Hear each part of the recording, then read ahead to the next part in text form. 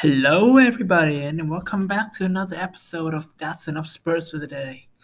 Well, just a few hours ago, the transfer window has closed, and I have to say, this is an outrageous of a January transfer window.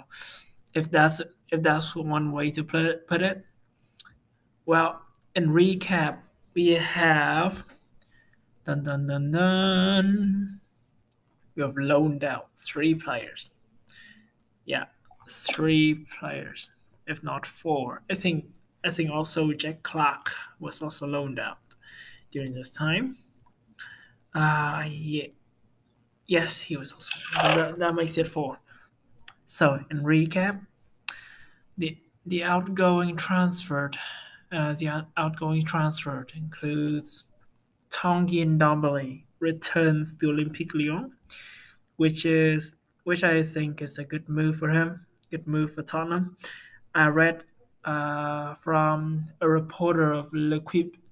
He said that Lyon will pay some loan fee, and I don't think he mentioned loan fees, but but Olympique Lyon will be covering the salary, which is about 600,000 euros per month. So that's roughly 150,000 euros per week. That makes it around, I don't know, 130,000 pounds per week. I think he's on around 200,000 pounds. So that's somewhere over the halfway mark. The second loanee is Giovanni Lo Celso. Returns to Spain, this time with Villarreal, not Real Betis.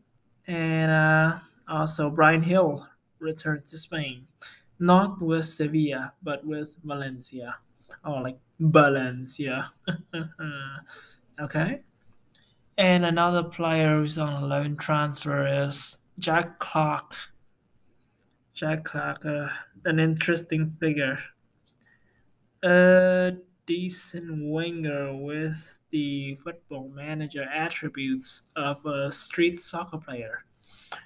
I have no idea how I could put this, but there we have it. Those are the four outgoing deals for the winter transfer window. Oh, not to mention Dele Alli off to Everton on a free transfer. I think that there is a clause that is triggered if the player reaches 20 appearances for Everton. I'm not sure if it's 20 appearances or 20 league appearances, depending on my experience with Football Manager. But let's just say 20 appearances for Everton. If it is triggered, Everton will pay Tottenham Hotspur 10 million, and Dele Alli is left on a free transfer for from Grace of the once wonder kid of England. On the other hand, incoming we have Rodrigo Bentancur arriving from Juventus, which is very nice, and also Dejan Kulusevski also coming in from Juventus. Rodrigo Bentancur coming in on a permanent deal, on a permanent move. Transfer market put the transfer sum at around $20.9 million because I'm in the US. But I believe the deal is somewhere around 18 million euros, 16, 18 probably. And Dejan Kulusevski comes on a loan deal, which I think the loan fees is not too little because the loan fee on transfer market is $11 million. But also there is an option to buy for, I believe it is around 40 million euros. And I'm not sure. I don't know further details on on the buy option, but I think that it becomes mandatory if Spurs qualify for next season's Champions League. So whether they're in top four or they're in top five, if somehow a spot comes to them, then the Jan Kulusevski is theirs for 40 million euros, which is nice. Personally, I think this, like I said, this would be outrageous. This is like more deals than you could ever expect from such a short window. And also now I think that we have a decent squad depth in terms of players. If not talking about quantity, if not if talking about quantity and not quality. Well, in goal we have two, of course, Hugo Lloris, Pierluigi Golini. In center backs we have Ben Davies, Eric Dyer, Davidson Sanchez, Christian Romero, and Java Tanganga. So five center backs for three slots. Sometimes I'm not sure if Antonio Conte is gonna switch to two center backs anytime. Maybe, but five would be more than enough in the three defender system. On the left, we have Sergio Reguilon and Ryan Sessegnon, who will still have to, to adapt to the role, show him what he's got. On the right side, we still have Matt Doherty and Emerson Royale. Same faces that Antonio Conte has been wanting out since before the window, I have to say. In the middle, we have Pierre-Emile Højbjerg, Oliver Skip, Harry Winks, and the new signing Rodrigo Bentancur. Um, as a 10, I think we can put Lucas Moura and Dejan Kulusevski in there. And for strikers, we have Harry Kane and Son Heung-min. Well, that's basically not entirely. We don't have exactly two players for every positions. For example, for the center backs, we only have two subs for three, and also for the striker, we also only have Steven Bergwijn as a backup for Harry Kane or Son Heung-min. But given the Spurs schedule for the remainder of the season, I would say that it's definitely sufficient.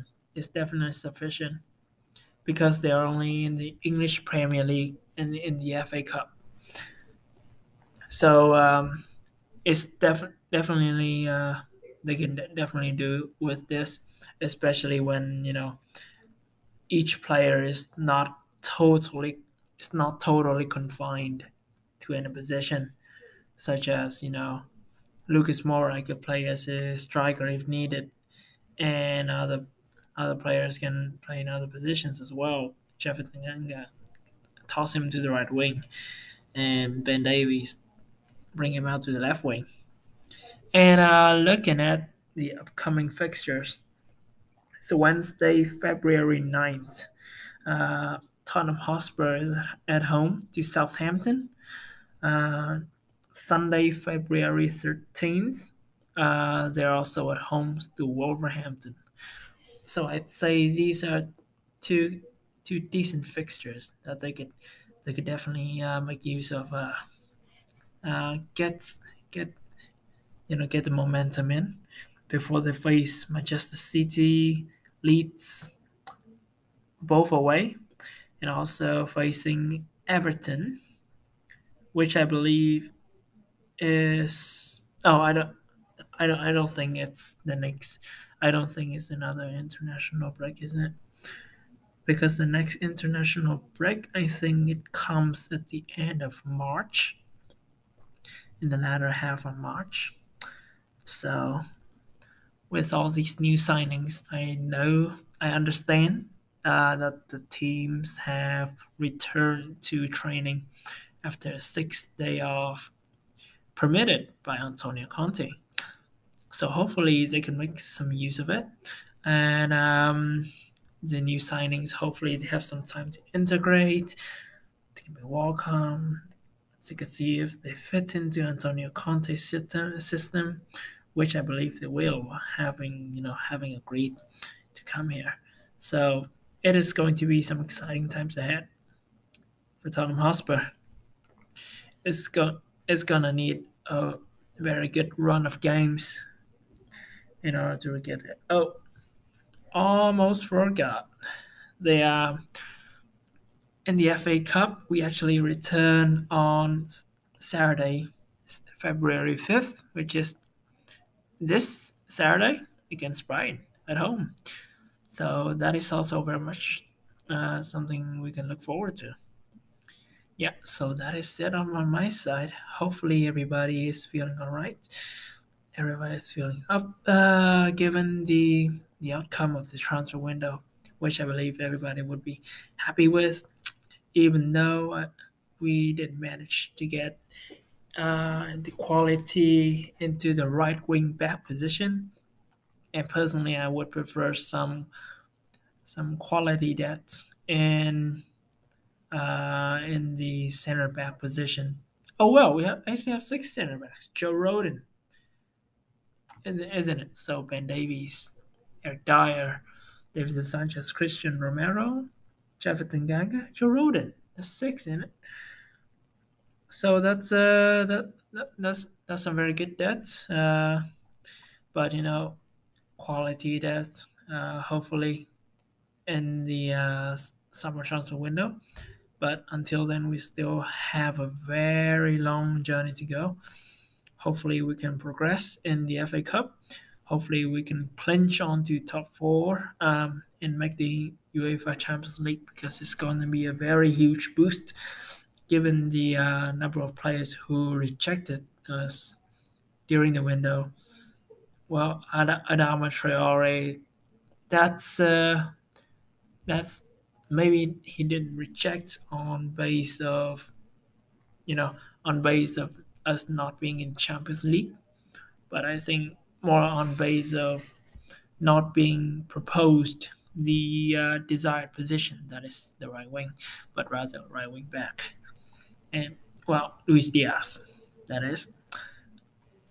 Yeah, so that is all from my side. This time is for real.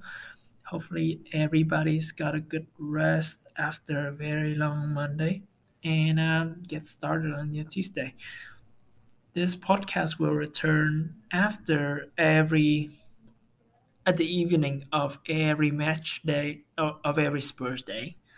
So I will be returned with another episode on Saturday, February the 5th, 2022. But until then, stay tuned, stay calm, because I may release some bonus episode. Yeah, stay safe, take care, and that's enough Spurs for the day. Goodbye, everybody.